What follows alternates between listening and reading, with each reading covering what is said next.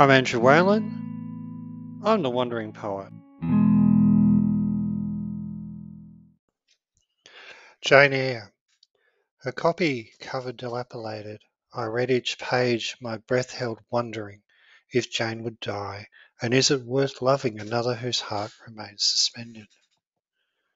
Yet Jane was my lost love still remembered, until the end. Again the final parting. Love left to slowly die while hope departed, until midnight when she heard his voice calling. Now met, how could their love ever find delight in the imperfections of one another?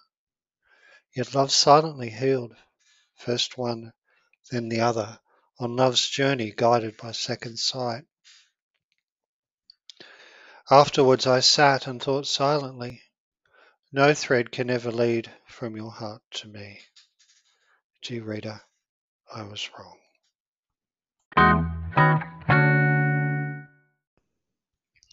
It's about 1990 and I've just read my wife's book of Jane Eyre, or rather the copy that she's read to death. And I'm in the last chapter, where Jane and Rochester are reconciled and they've found conversation and they've found healing and they've built a relationship and they've even had a child. And I thought in that present situation that it could never happen to me.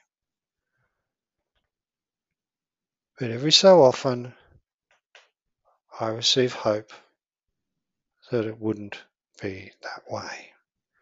That Charlotte Bronte, when she wrote Jane Eyre, was not writing fiction, but truth.